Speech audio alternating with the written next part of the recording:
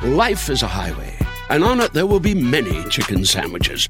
But there's only one McCrispy. So go ahead and hit the turn signal if you know about this juicy gem of a detour. Love the flexibility of working in all sorts of places? Well, working on the go seamlessly requires a strong network like T-Mobile. We have America's largest 5G network, so whether you're on a video call at the park or uploading large files at the coffee shop, we have the 5G speed you need. Whatever takes you on the go, T-Mobile's got you covered. Find out more at T-Mobile.com/network today. Coverage not available in some areas. See 5G device coverage and access details at T-Mobile.com.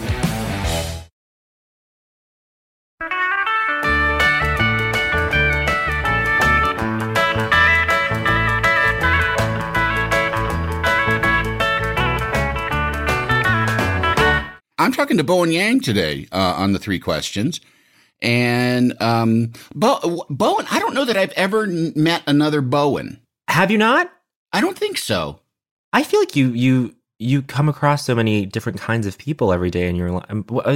Wow, that's I guess that's an honor. Should I be honored? Yeah. No. I mean, it's an unusual. It's a very nice name. It feels like an old West star, you know. Bowen, you know. Bowen. It's a Celtic name, apparently, and then it also works phonetically in Mandarin, Chinese, and so my parents just kind of chose something that worked on both. They seem like smarty pants from what little bit I've been reading. Yeah. Yeah. I just wondered because I know you spent some of your childhood in Australia, and I wondered if that was like a reason that they picked kind of a, you know, more anglicized name. Yeah, it's like a Commonwealthy name, isn't it? But I was only in Australia for 6 months when I was born there, but then we moved to Ontario, Canada for a couple of years, and then we moved to Montreal, and so. But even there, even in Canada, I feel like Bowen was like a fairly more common name than it is in the U.S. So there's something about going south of the border. It also might be because you're young. You're younger than, you know how names come into fashion, and then it might be one that just became fashionable because you know, I never knew any Jadens until 2001. Yes. Until recent years. The Jadens were running amok in the fourth grade for me. I bet. Jadens everywhere. No, my in my children's class is the same thing. So you were your folks are from mainland China, correct? Yes. And I love this thing that I saw that your dad lived in a grass hut or something is that true? It's true. We go and visit it anytime we're back in Inner Mongolia, which is a misnomer, but the province is called Inner Mongolia, but it's the province that's directly south of Mongolia. But it's in China, but just really arid land. My grandparents on his side were just like plant farmers, and he grew up, this like really small grass dirt hut that somehow is still there. It's in the middle of this giant open field. There's a well that they made themselves, and it's kind of crazy to see it. I was going to say, is it mind blowing? Yeah, to be you know, to go from like usually there's a few generations between the TV star and living in you know, mud hut. I guess but I feel like maybe this is just a differently scaled thing than like what anyone has with like the way that they see some intergenerational like change or difference where they're like, oh, my grandparents lived like that. That's crazy. I mean, I feel like it's just, I don't know. It's kind of a different version of that same thing. Yeah. So you were born in Australia. How long did you live there? That was about 6 months. Oh, about 6 months. You said that, yeah. And then I hadn't gone back until like 2017, like 3-4 years ago, and was really interesting to go there. Where the signage, like the typeface on the signs, is the same as it is like on the highways. Is like the exact same typeface as it is in the US. Like, it's so it feels like you're kind of in this bizarro upside down version of America. Yeah. I think the Western world tends to kind of feel like that. Sure. Yeah. So, and how long were you in Toronto, or is that where you grew up? I grew up, we were just it was called Kingston, Ontario. We were there for like 2 years, and then we moved to Montreal, and then we were there until I was around 8 years old. And then from Montreal, we moved to Denver, Colorado, suburban Denver, where my dad's company basically like re-headquartered there, and just kind of, and then just grew up in Colorado until college, which was in New York. Your dad's like an engineer of some kind, correct? In mining, I think? Mining explosives, yeah. Wow. Did you get to go and see things get blown up when you'd visit Dad at work? I never got to see things get blown up, but I still to this day proofread his papers. Like, he'll write about, like, he just needs like grammar checks, mechanical checks, and all that stuff. And I just tell him, don't use like, passive voice here or whatever. Right. That's but no, like, I would never be allowed to like go with him to like some quarry or anything. But no, he's been doing that for a while now. And I think I saw him over the summer. I rolled the dice and went to see my parents, and he was kind of saying how he doesn't plan on retiring, which I think is nice, but it also makes me sad that like, oh, this is when it's starting. Like, this is when people in the world will no longer retire at all ever. And like, what's gonna happen? What's it gonna look like when like people in my generation just don't retire? Yeah. How old is your dad? He is 63. Oh, okay. Yeah. And is he not retiring out of necessity or out of just boredom?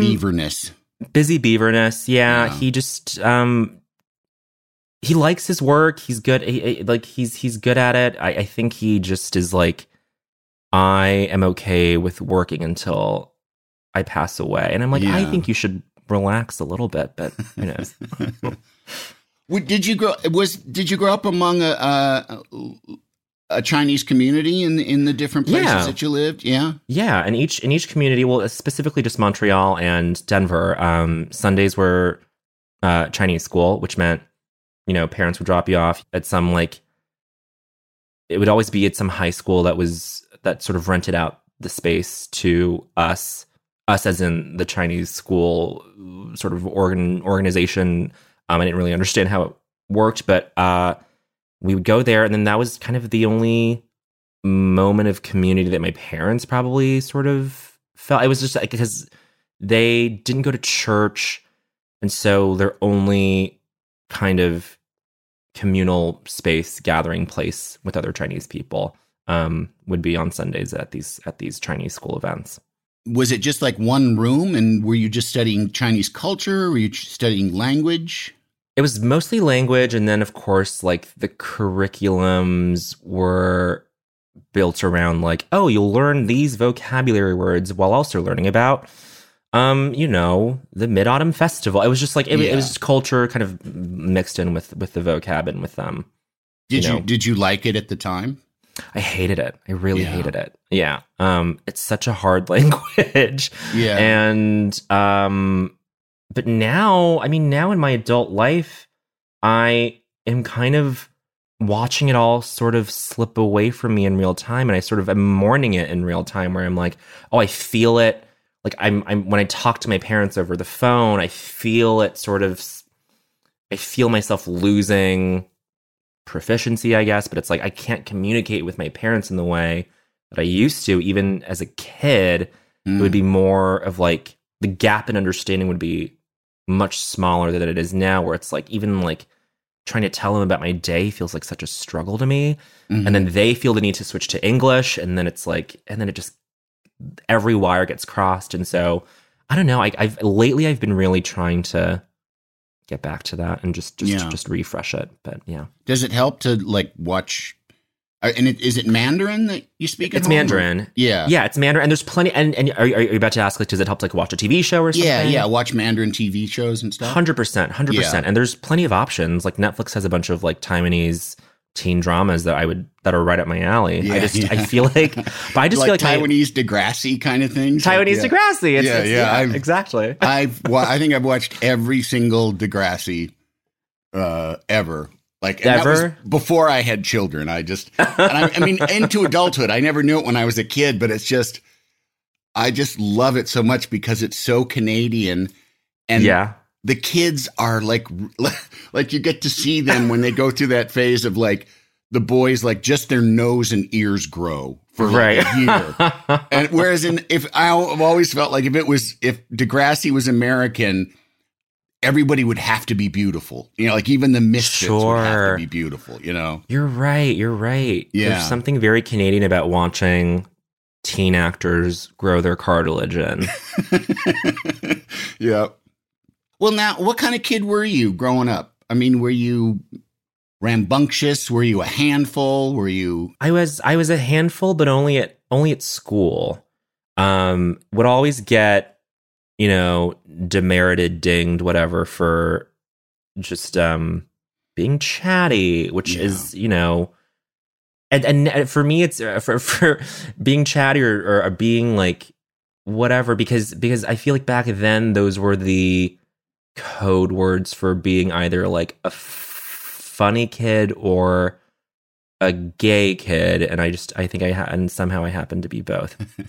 But moving from Canada, where I spoke French in school, and moving to the US was this like little quick like inflection point of like figuring out, oh, how am I going to adapt to this, and how am I going to like ingratiate myself to these new kids.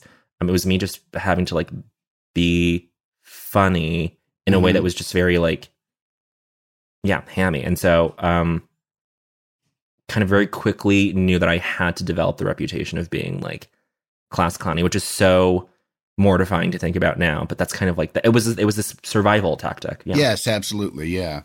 Yeah. I think, coming into a new space like that, I think that's a common thing. And people talk about, you know, humor as a way to head off bullying, you know? Right.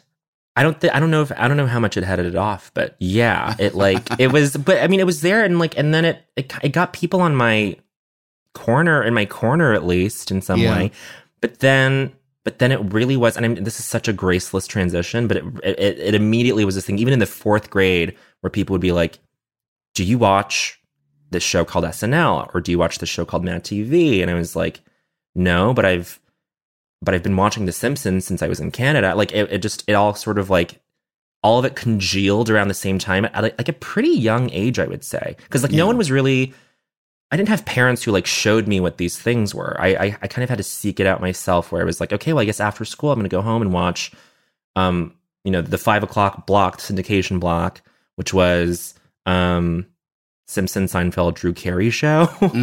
And so those were my 3, and kind of like brought me up to speed with in terms of like what American culture, humor, discourse even was like. I kind of like got my education through those things.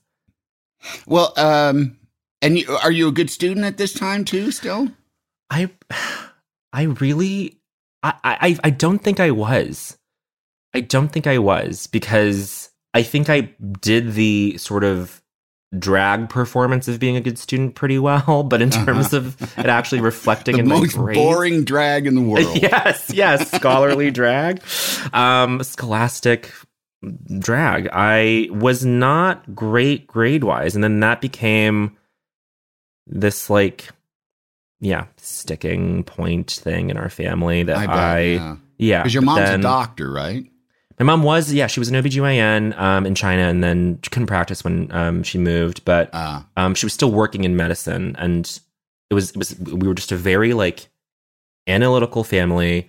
My parents are not particularly funny, culturally, like Western culturally averse. Like, I mean, they like, you know, did not really care for any like like movies or any like pop culture points or anything, like touchstones. I was so it was like me and my sister, my older sister, sort of finding all of these things on our own. But yes, I mean, grades were very important in our house. And yeah, that for some reason they put the grades at odds with me wanting to perform as a kid, and into high school wanting to like do improv and be in the musical and all that stuff. Yeah. I saw that your high school had an improv team. We did. Like that, from my perspective of starting improv in like, well, what would it have been, about 1989? That's crazy. That people even knew what the hell it was. And I was in Chicago, which is, improv central. Yeah. And you still had to say when people, just when I had started, and you talk to people in Chicago and say, I'm taking improv classes. What's that? Stand up? Like, no, it's like Second City. Oh, I've never, I know it's there, but I've never been, that kind of thing. Right. I lucked out early on by just having that there. I mean, to be sure, it was very like, it was short form, and none of it was like IO or second, and none of it was like Del Close style improv. Right. It wasn't like scene work and delving into the truth. It was making people laugh. Exactly. Yeah.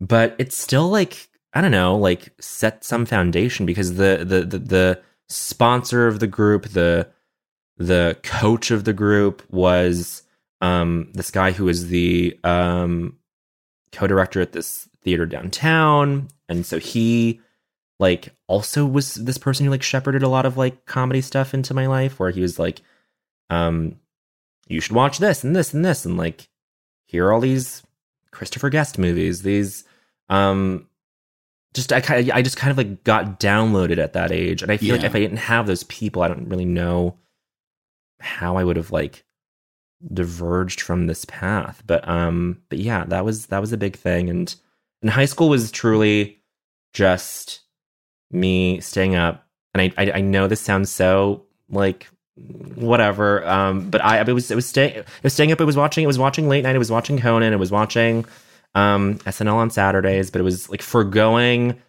social things to just watch like comedy. I would sit through Leno and be like, yeah, whatever, this guy, and then and then Conan would come on, and I'd be like, yes. And then like there was like I thought I had this full circle moment when in college we did an improv festival. I did college and improv, or did improv in college. We flew to LA. We got tickets to go see a taping of Conan, and then got to talk to him backstage. I think and got to talk to you backstage, and it was just, you probably don't remember this, but it was just me and my college group just asking Conan about like the monorail episode. It was just like, it was us little dweeby kids just like nerding out over that kind of background in comedy that we all shared. That we loved Conan so much. Yeah. That's well, that makes one of us. I was like, if this is like the peak for me comedy wise, just to be able to like ask Conan like, what about the Music Man he loved so much, to like, I was like this is like all I need to do. And yeah, I mean, just really was that, I don't know if I was precocious in high school, but I just was very granular in my fandom, my admiration for like that school of comedy. Was that deep interest and that sort of consuming interest, was it just sort of instinctual, or as you're doing it, are you thinking like, I'm going to do something with all this time that I'm spending absorbing all this information? It was just instinctual. I never like called a target, or I never like charted any sort of plan or course with it. I was just like, I'm just someone who happens to like comedy, and I just kept being told that like it would never translate to like a career, and that it would be so difficult, and mostly from, but not exclusively my parents, but like mostly my parents would just be like, you should go with something that has some degree of certainty to it, which makes total sense to me still. Even now, I'm just like, I don't begrudge them of them saying that to me. But yeah, it was just this thing where I was like, well, you know what? I'm just going to like be someone who watches from the sidelines and thinks, oh, I see what they're doing there, or, this person is coming from that place. And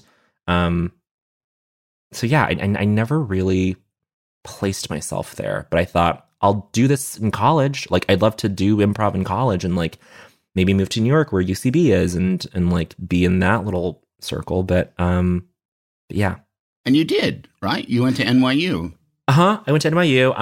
But I didn't take UCB classes until like after I graduated, just because I was very comfortable in my bubble of doing improv exclusively with like 19-year-olds. And I was like, there was something unappealing to me about doing like taking a class with like people from all different walks of like no, it was just like I might as well like enjoy this last insular moment before I know, which I don't know if that's like wimpish or gross or soft-handed. Not at all. No, especially because, and I don't know if you had this instinctually, but like showbiz is rough. I mean, and showbiz is really, you're getting in front of people and inviting them to judge you. So why not put that off as long as you can, you know? Right.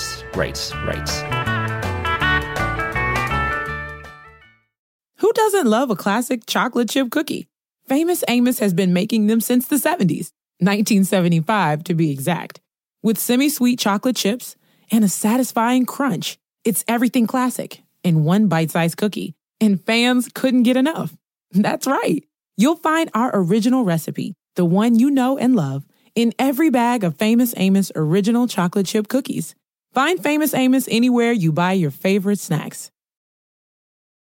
Life is a highway, and on it there will be many chicken sandwiches.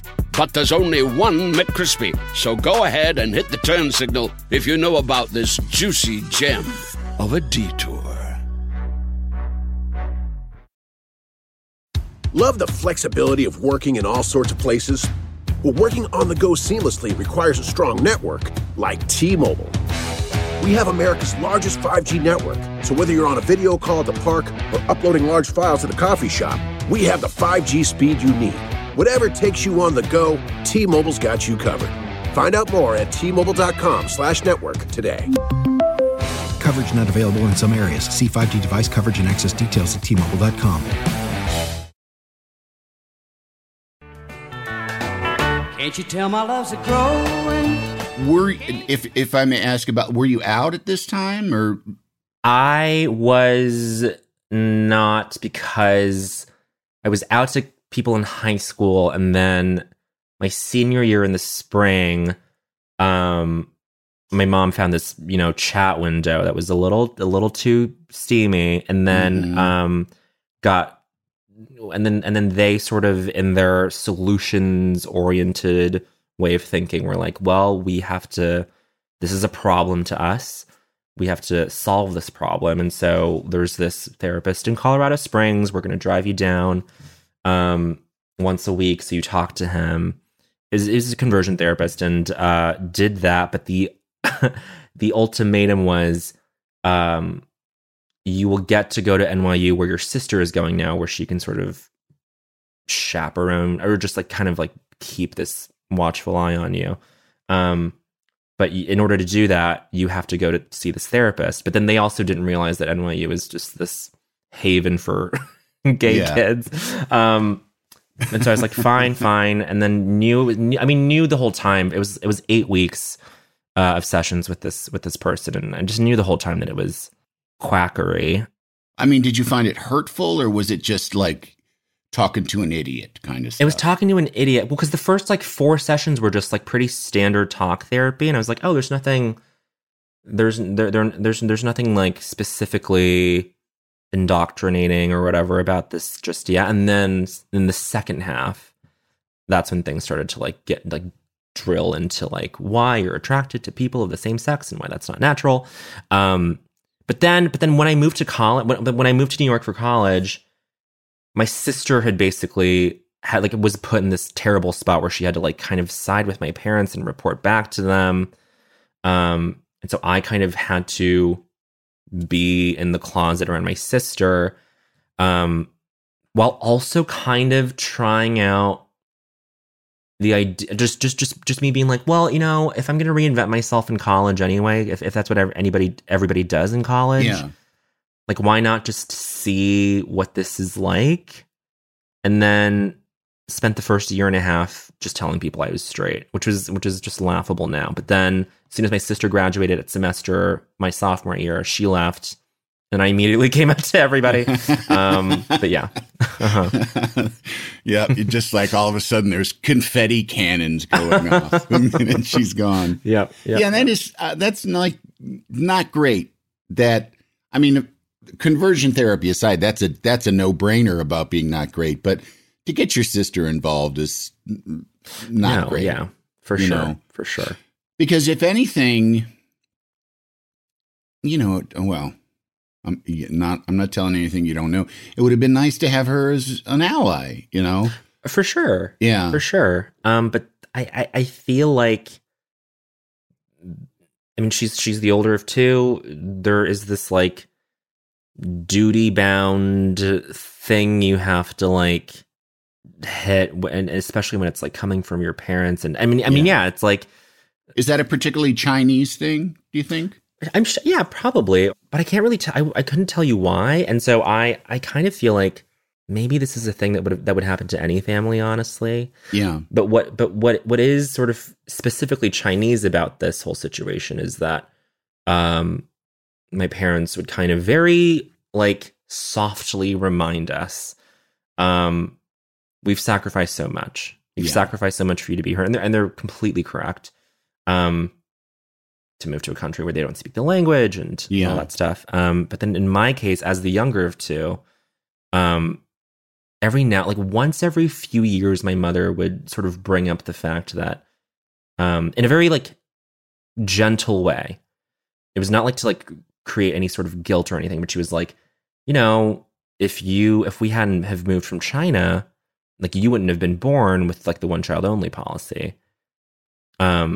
So like, this is, and so like existentially that like really screwed with me, where I was that's like, pretty heavy. Like, yeah, a little bit. But again, she never brought that up in a way to like bear down on anything with me. It was just me being like, oh God, like I guess I have to like honor this like crazy thing that they did, in order to like have me even like exist. Yeah. But yeah. Well, do they feel now that you have? Because I mean, Jesus Christ. You have. Yeah, yes, now it's great. Now it's really, I wouldn't really change a thing about the way it's like sequenced out up to this point. I mean, like there was a lot of like pain, obviously, but I feel like that's, I was going to say that's every family, maybe not, but it feels like we are, the more time goes by, the more I realize that like there are certain things that are not that exceptional about my family. I feel like the dynamics are like very, very, very, very common. Yeah. Did you stay in New York after you graduated? Yeah, I've been here. This is my 13th year here. Wow. Yeah. We obviously like it. I do. But now there's this thing happening. I mean, like at least in comedy, I feel there is always some exodus to LA from New York to LA. It's never the other way around. And I've reached the part in my whatever, like little cohort of people where everyone's like basically all my friends are in Los Angeles now, which is great, and they're happy, but it's basically out of like my little contingent of people, it's just me and my friend who I've also known since college, who also works at SNL. She's a writer there. Sudie Green. It's just the two of us, and she's about to move to LA, I think, in the near future. So I'm like, I might be the only guy left. Yeah. Which is fine, which is great, and like I have a great reason to stay. But I do like it. To answer your question, I like it. Yes. Yeah. Well, I mean, have you been? Is this your first season? Is this your first season or is this your second season? This is my second season as a cast member, and I was a writer for one season before I got moved. Uh-huh. But have you done that summer in LA kind of thing where you come out here and? I haven't. I mean, I did it. I mean, again, I did it during the pandemic summer where me and Sudie were like, you know what? We're going to be very safe about this, but let's just go to LA and like get a house there for like a couple months. And we ended up just staying there for one. So that's the longest time I've ever sort of spent away from New York.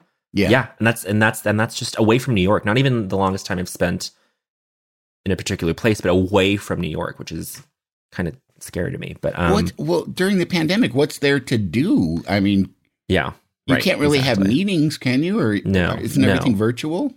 Everything's virtual. I tried to write. I didn't really get too far. I mean, I allowed myself this past summer to not be beholden to any like threshold of work or anything, you know?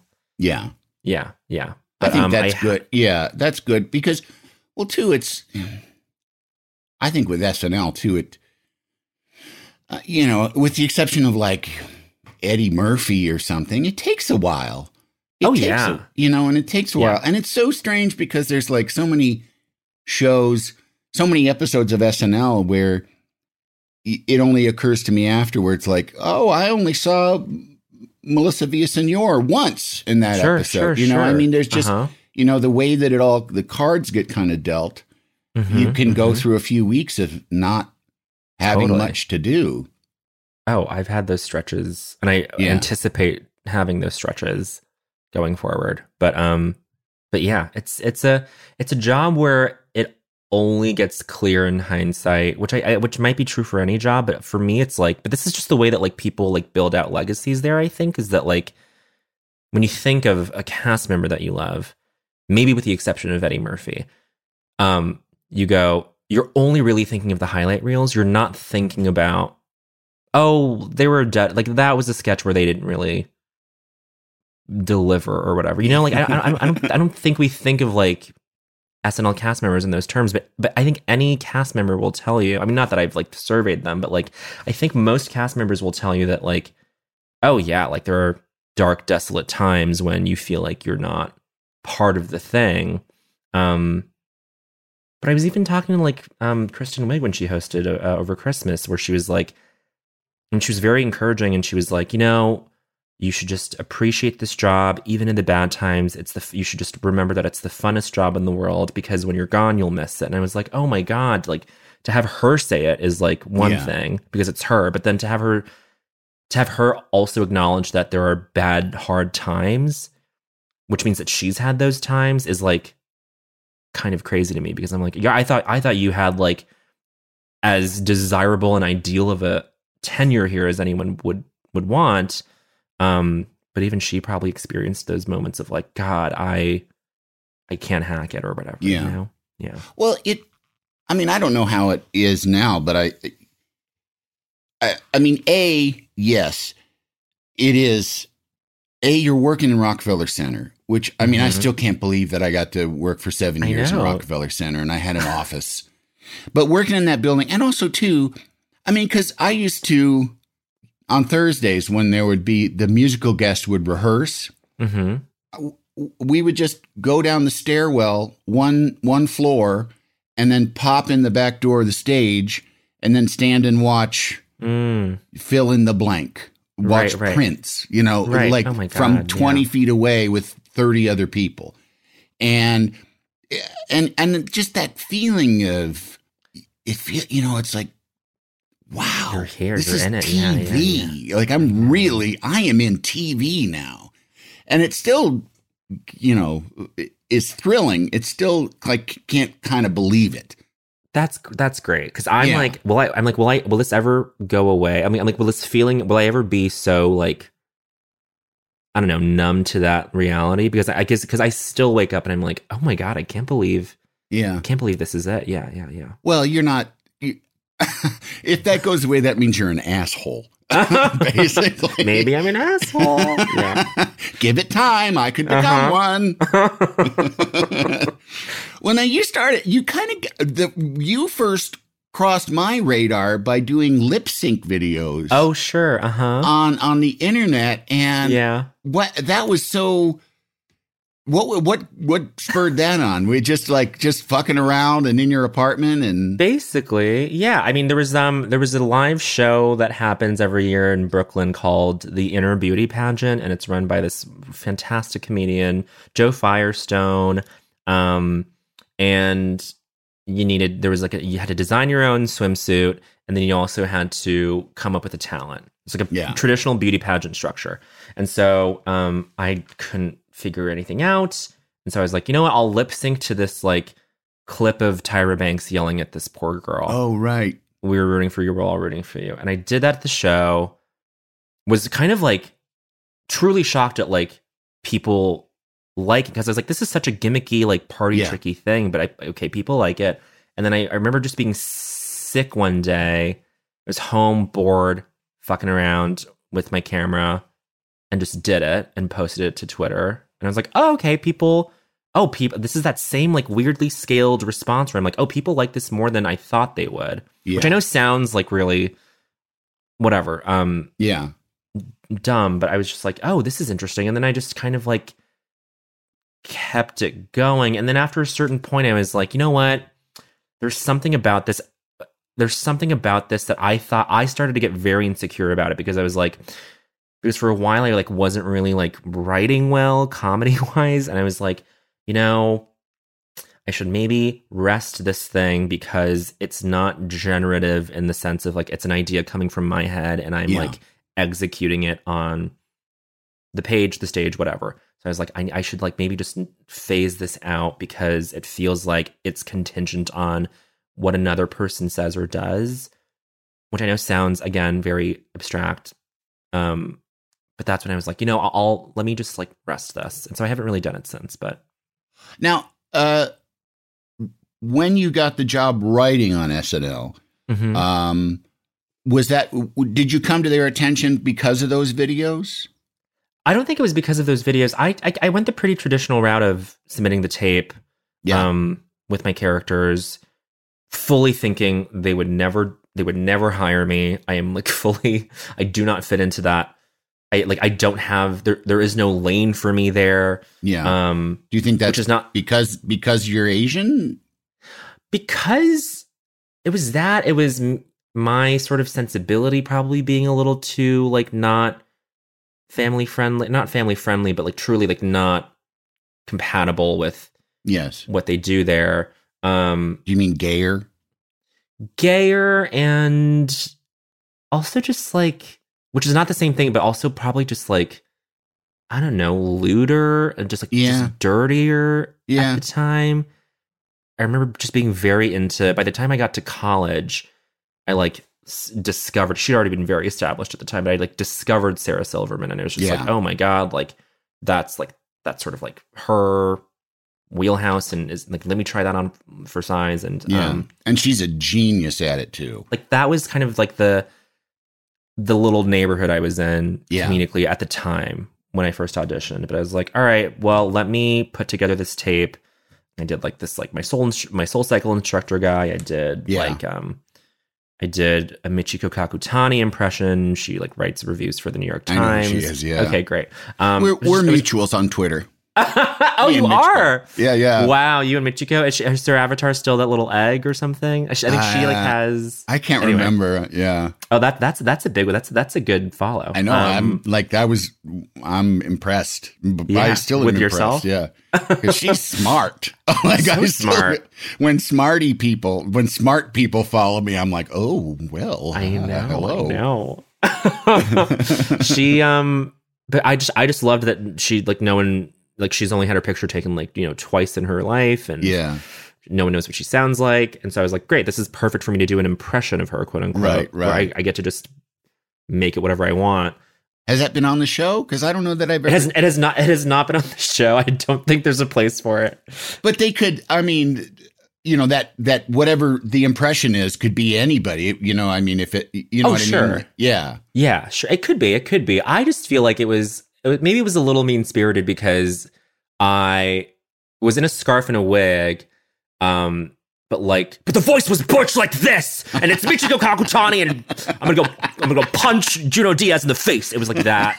That was the impression, and so I don't know that there's a place for it, but I did this because I was truly like, I was treating the tape as a bit. I was like, there's no way this is ever gonna like move past the first stage gate or whatever. And so, but I mean, thank goodness for it, because I think it was a a very true to me tape. And so it made it to them, and then I got the showcase, and then I got the screen test. And so it happened through that route, and then kept coming back in and kept being asked to do new stuff. And then they put me on hold for a year, came back the next year, did it again. Then they were like, not cast, but maybe writer. I was like so happy to do it. And then just kind of started there. Life is a highway, and on it there will be many chicken sandwiches. But there's only one McCrispy. So go ahead and hit the turn signal if you know about this juicy gem of a detour. Love the flexibility of working in all sorts of places? Well, working on the go seamlessly requires a strong network like T-Mobile. We have America's largest 5G network, so whether you're on a video call at the park or uploading large files at the coffee shop, we have the 5G speed you need. Whatever takes you on the go, T-Mobile's got you covered. Find out more at T-Mobile.com/network today. Coverage not available in some areas. See 5G device coverage and access details at T-Mobile.com.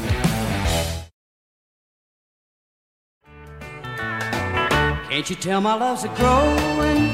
Was the year that you got hired as a writer, was that the first time that you had made your complete living in show business? Yeah, it was. I had just left my day job as just doing like graphic marketing design like a few months before, because at that point I had already done the audition twice, and but then I kept my day job for a year. Yeah, but I spent that whole year being like, well, if I got that far in the SNL audition process, hopefully that means I can strike out on my own and not have to worry about this and just see. Yeah. But then it timed out very well, where I left my job and then 3 months later got hired to do SNL. How did your folks feel about that? When when you could say, look at me, I'm making a living doing this stuff. I think they were very happy. But it also like they hit a wall with understanding like what it really meant. I was going to say they might not understand. Yeah. Yeah. Because the first moment of like my parents kind of be expressing any kind of relief was when I did this really quick bit with my my best friend Matt Rogers, and we did this really quick bit on Fallon. And then the next day my mom went into work, and all of her coworkers were like, we saw Bowen on TV last night.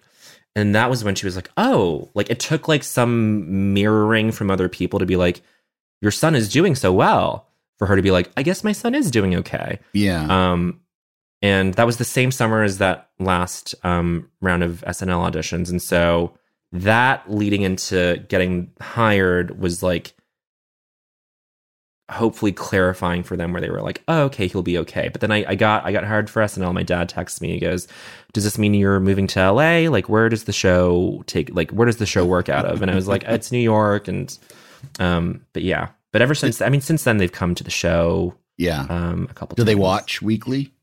They watch weekly. My dad will send me I'll read one now. He'll send very adorably worded texts. He goes, yesterday he texted me, in the show, you were confident, firm, and competent. And I said, thank you, Dad. It was very sweet. It's like a divorce attorney or something. It's a divorce attorney. It's a roofer. Poem. It's a roofer. Yeah. It's a nice like review on, I don't know, Nextdoor or like some like yeah. When you started SNL, do you feel, I feel like I went to the same high school, but they were a different class or something. Sure. And I have so many friends that have worked there and stuff. And over the years, it has been kind of, and not, of course, there were years when it was very a hostile place for women to work. Mm-hmm. And I think at times it's been a hostile place for people of color to work, with varying degrees. Something that has always struck me about the way that show is run, and that was, the opinion I formed was based on the show that I was working on. you know, on late night, which is, it's a different thing, you know, it's a different kind of thing. Because, you know, whereas you guys come up with X amount of sketches for a week and then you have to winnow them down. Ours are more like we got a whole week that we sprinkle them out through. So we, you know, there's just kind of, we're all sitting in a room thinking of sketches, but they're just, the structure of ours tends to lend itself to a more all for one for all kind of atmosphere. Whereas SNL, especially, I know people that were times where it felt very insular and that it was different little camps working against each other. And had that, did you have any idea of that? Like, just in terms of writing, like we're over here writing this and there's a competition among writing pods, because you want to get your stuff on. I mean, I wasn't aware of it going in, but I mean, the way you just described it is perfect, because you very quickly learn, like, the Tuesday night feeling of watching like doors get closed and like hearing people like giggle inside, like, is just this like chilling thing that like everyone, like, it's like a rite of passage for anyone who starts working there, whether you're a writer or a cast member, where you realize, oh, okay, I better start, I don't know, jockeying for some involvement, like I better start like playing the social game of like knowing which writers I work well with. And there's like the pod structure is this like thing that like is part of the way that things are structured there, but no one tells you that. So I mean, it's still taking a lot of getting used to. I feel like I do have to remind myself, oh, you're only in your second year as a cast member, and so this is you're still on like the learning curve in the upswing, or, you know, like on like you haven't crested the hill yet. But then like every now and then I'll talk to people who work on Seth, like, you know, Amber Ruffin or like Jenny Hagel and Karen Chi, and I'm just like, oh, like I feel like they also say that it's more of an all for one kind of thing, or no, one for all. Is that what you're saying? All for one for all. That's sure. Three Musketeers. Three Musketeers. Yeah. I'm like, oh, I envy that, but I also don't think I could do it because I've been so conditioned to work in this way. At SNL. I honestly, I mean, like you say, I could sit there on the Conan show and say, the way the sort of procedural structure of the creative process at SNL seems to be, you know, seems at times working against itself. Sure. But if I were in charge of putting on a show that had to be written in a week, I don't know how the fuck else I would do it. Right. Because you can't have everybody gang write every sketch. No. It would it would take 3 weeks. You know? Yeah. You did a couple weeks ago, or was it a couple weeks ago that you did the Annie Leibovitz? Oh yeah, Fran Lebowitz. Yeah, or Fran Lebowitz. You know. And it seemed to pop. Like, did you notice that kind of being a? But I didn't notice that it popped until I was talking to Sudi. So I covered that with Sudi Green, Anna Dresden, and at least between me and Sudi, like we talked about it 2 nights ago, where we didn't realize what it was, not what it was, but we didn't realize like the way that it played until like 2 to 3 days after the fact. Yeah, because you just really have no presence or any mindful like awareness of like what's happening in the moment there. Right. And I think that's, I don't know. And on Sunday, you're too tired to check, probably. Yeah, exactly. Yeah. Because honestly, the lead up to that update piece was so stressful for me, because I was like, it cannot see, because the note from Lauren was, we can't make it too mean. And I was like, of course. And in the first draft, we even were very compassionate. I don't know. You can't make it too mean, because I have to talk to her on a regular basis. It was very clear to me. I was like, okay, Lauren, I get it. She's your friend. But I mean, but like, it was also about like me, like wanting to like honor her, because me moving to New York coincided with me like finding out who she was and reading her books. Yeah. And then watching the first Scorsese documentary that came out in like 2010, I think. And I love her. Yeah. Which I don't know why I bring it up. I guess it's just like you are always under an intense amount of pressure, even though the end result is you appearing to have fun. Have you derived pleasure from knowing that it popped? Yes, I have. But but what's remarkable to me is that I did not know that it popped until way after the fact. Yeah. And that's like the weird disconnect, is not knowing how something does until like 48 hours after it happens.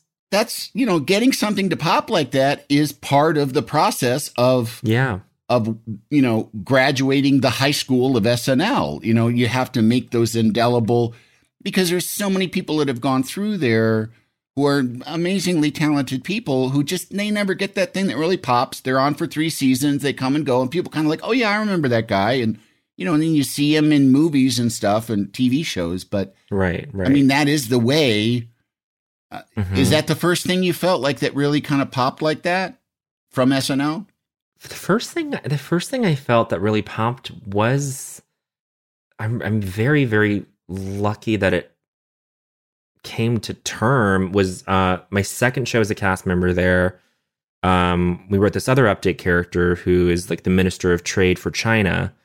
And that felt like I remember doing that and being like, oh wow, I like really had fun doing that. And I think people liked it. And then like, it seemed like the response, again, like 2 days later, was very positive. And I thought, wow, like I am really glad that I just like planted that root early on. Because then I think what it did was it gave me the confidence to just like step out or just at least like do different things, because in some ways it was the expected thing of me to do, which was to play an Asian person. Yeah. And the reason why the Fran thing is kind of special to me is because I feel like people didn't want to kill me for portraying a Jewish lesbian, and I was like, the fact that like people aren't upset about this, is like a win for me. Which is progress too. Oh, sure. Honestly, no, really, that an Asian man can play a Jewish lesbian on SNL and it not be where everyone's like, look at that Asian man playing a Jewish lesbian. It's just, well, that was funny, Sure. Yeah. And that's not to say that like the measure of success for me is to be like, did I piss anyone off? But it's just that it was just a nice thing to be like, oh, okay, like now I get to like, I don't know, sort of add texture to like other stuff that I try to do. I'm gonna like, I'm sure as soon as I get off this call, like I'm gonna, for the next 2 seasons, have no good ideas. No, I don't think that's gonna happen. Well, here you spoke about it, the future. We'll move on to that because, is there some plan? Is there some sort of Bo and Yang, a plan for domination of comedy and show business? This is like the honest answer is there isn't. Yeah. And I think that's okay. Absolutely, it's okay. Remaining open to the next thing that comes along and knowing that to do it, whether that's a movie in the summertime or whether it's whether it's a relationship, whether it's to adopt a child and then go live on a tugboat. It's like it's just remaining all the open to all those things is the main thing. So that's good though. Yeah. But do you have like a dream? Like, is there a movie that you think like, oh, I want to do that movie, or oh, I want to? There's a movie that I've been trying to break for the last like 2.5 years that I've been telling everybody at this point, and they're just like, okay, well, if you don't make it, then someone else will, because you've given everybody a free idea. But the original idea was I want to just be in a crime comedy. That's it. Yeah. I just want to, we wrote this idea. I had this idea where I'm like the son of a triad boss who has to like turn the mob front restaurant into like a queer nightclub. I want, there's something about a crime film that feels very essential to like my upbringing in terms of movies, because it was like a lot of Asian cinema is like deals with like underbelly criminal stuff, and it, like, I don't know, and it would just be fun because it would be something that like stretches me as a performer, and like it's, I don't know if it's expected of me. But that's honestly the only thing, because it's like I was saying earlier, like I've had multiple like moments where I've gone, oh, it could just all be taken away from me after this, and I would be fine with it. Like meeting Conan felt like the peak. And then getting the audition, getting the screen test for SNL felt like the peak. It felt like, you know what? If I don't get this, I'll always be able to say that I got to audition in front of Lorne Michaels. I don't know. I feel like I've operated under this principle of like, just I don't know, just like don't plan on it. It's healthy. First of all, I will tell you, as someone who's been doing this a while, it's healthy.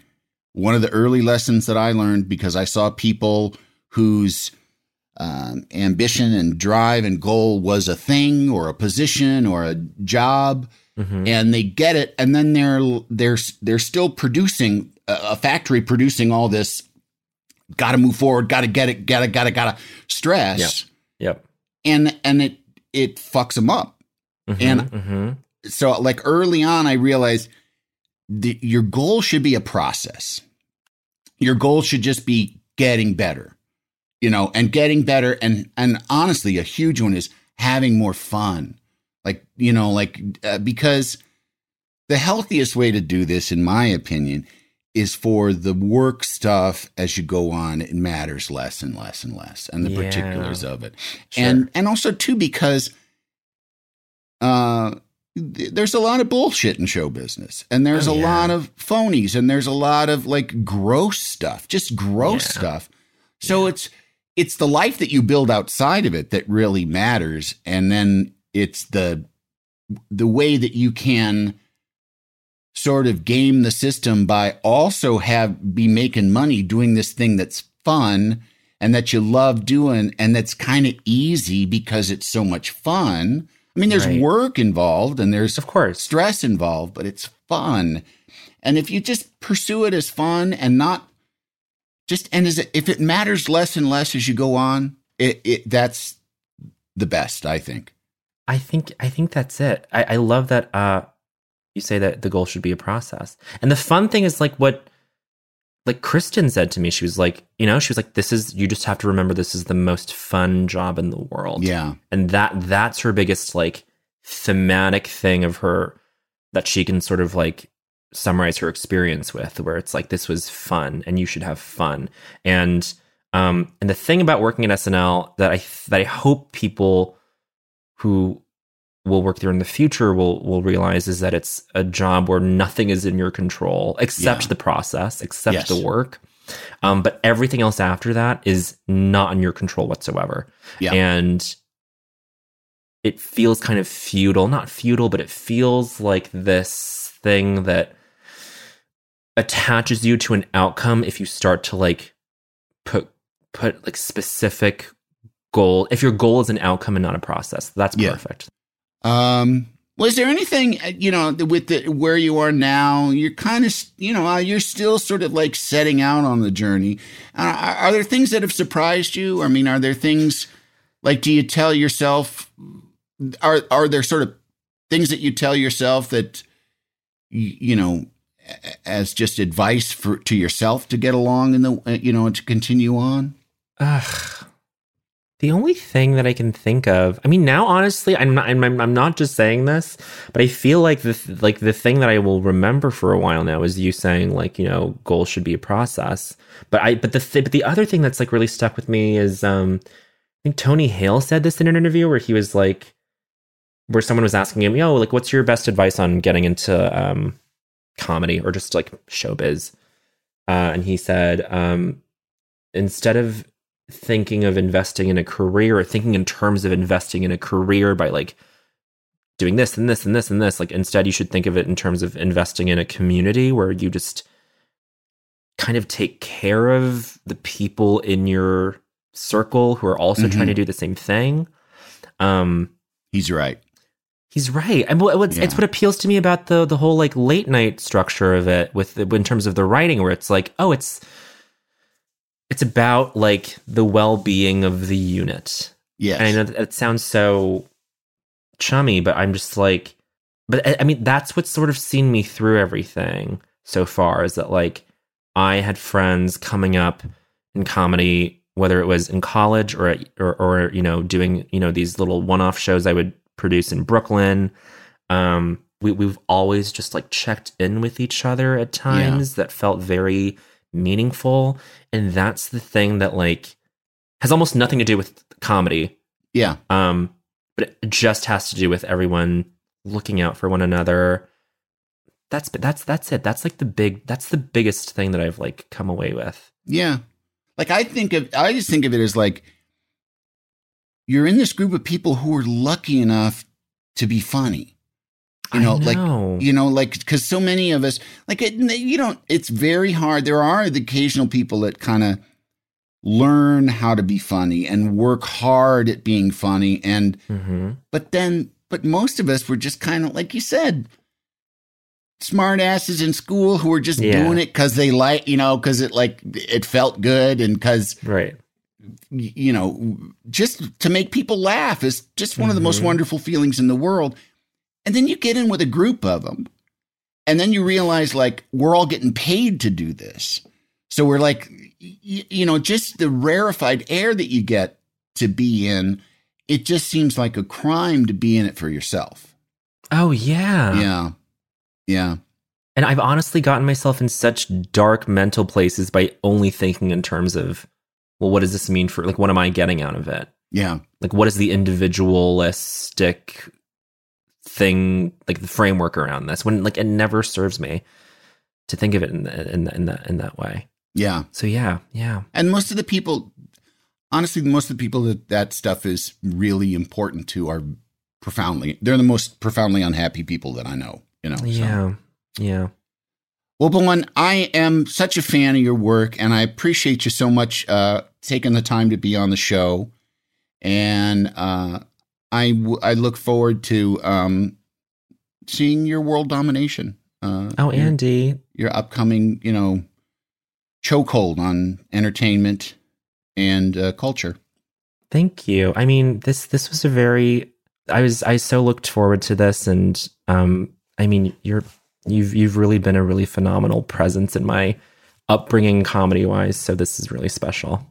That's wonderful to hear. I appreciate it.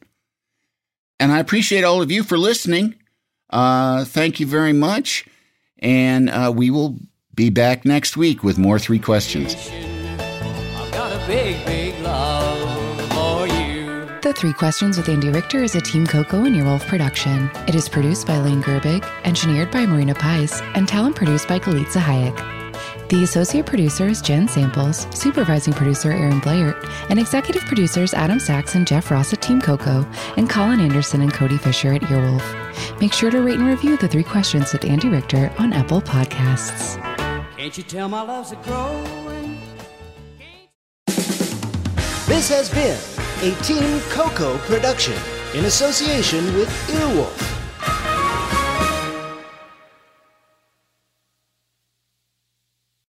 Love the flexibility of working in all sorts of places? Well, working on the go seamlessly requires a strong network like T-Mobile. We have America's largest 5G network, so whether you're on a video call at the park or uploading large files at a coffee shop, we have the 5G speed you need. Whatever takes you on the go, T-Mobile's got you covered. Find out more at T-Mobile.com/network today. Coverage not available in some areas. See 5G device coverage and access details at T-Mobile.com.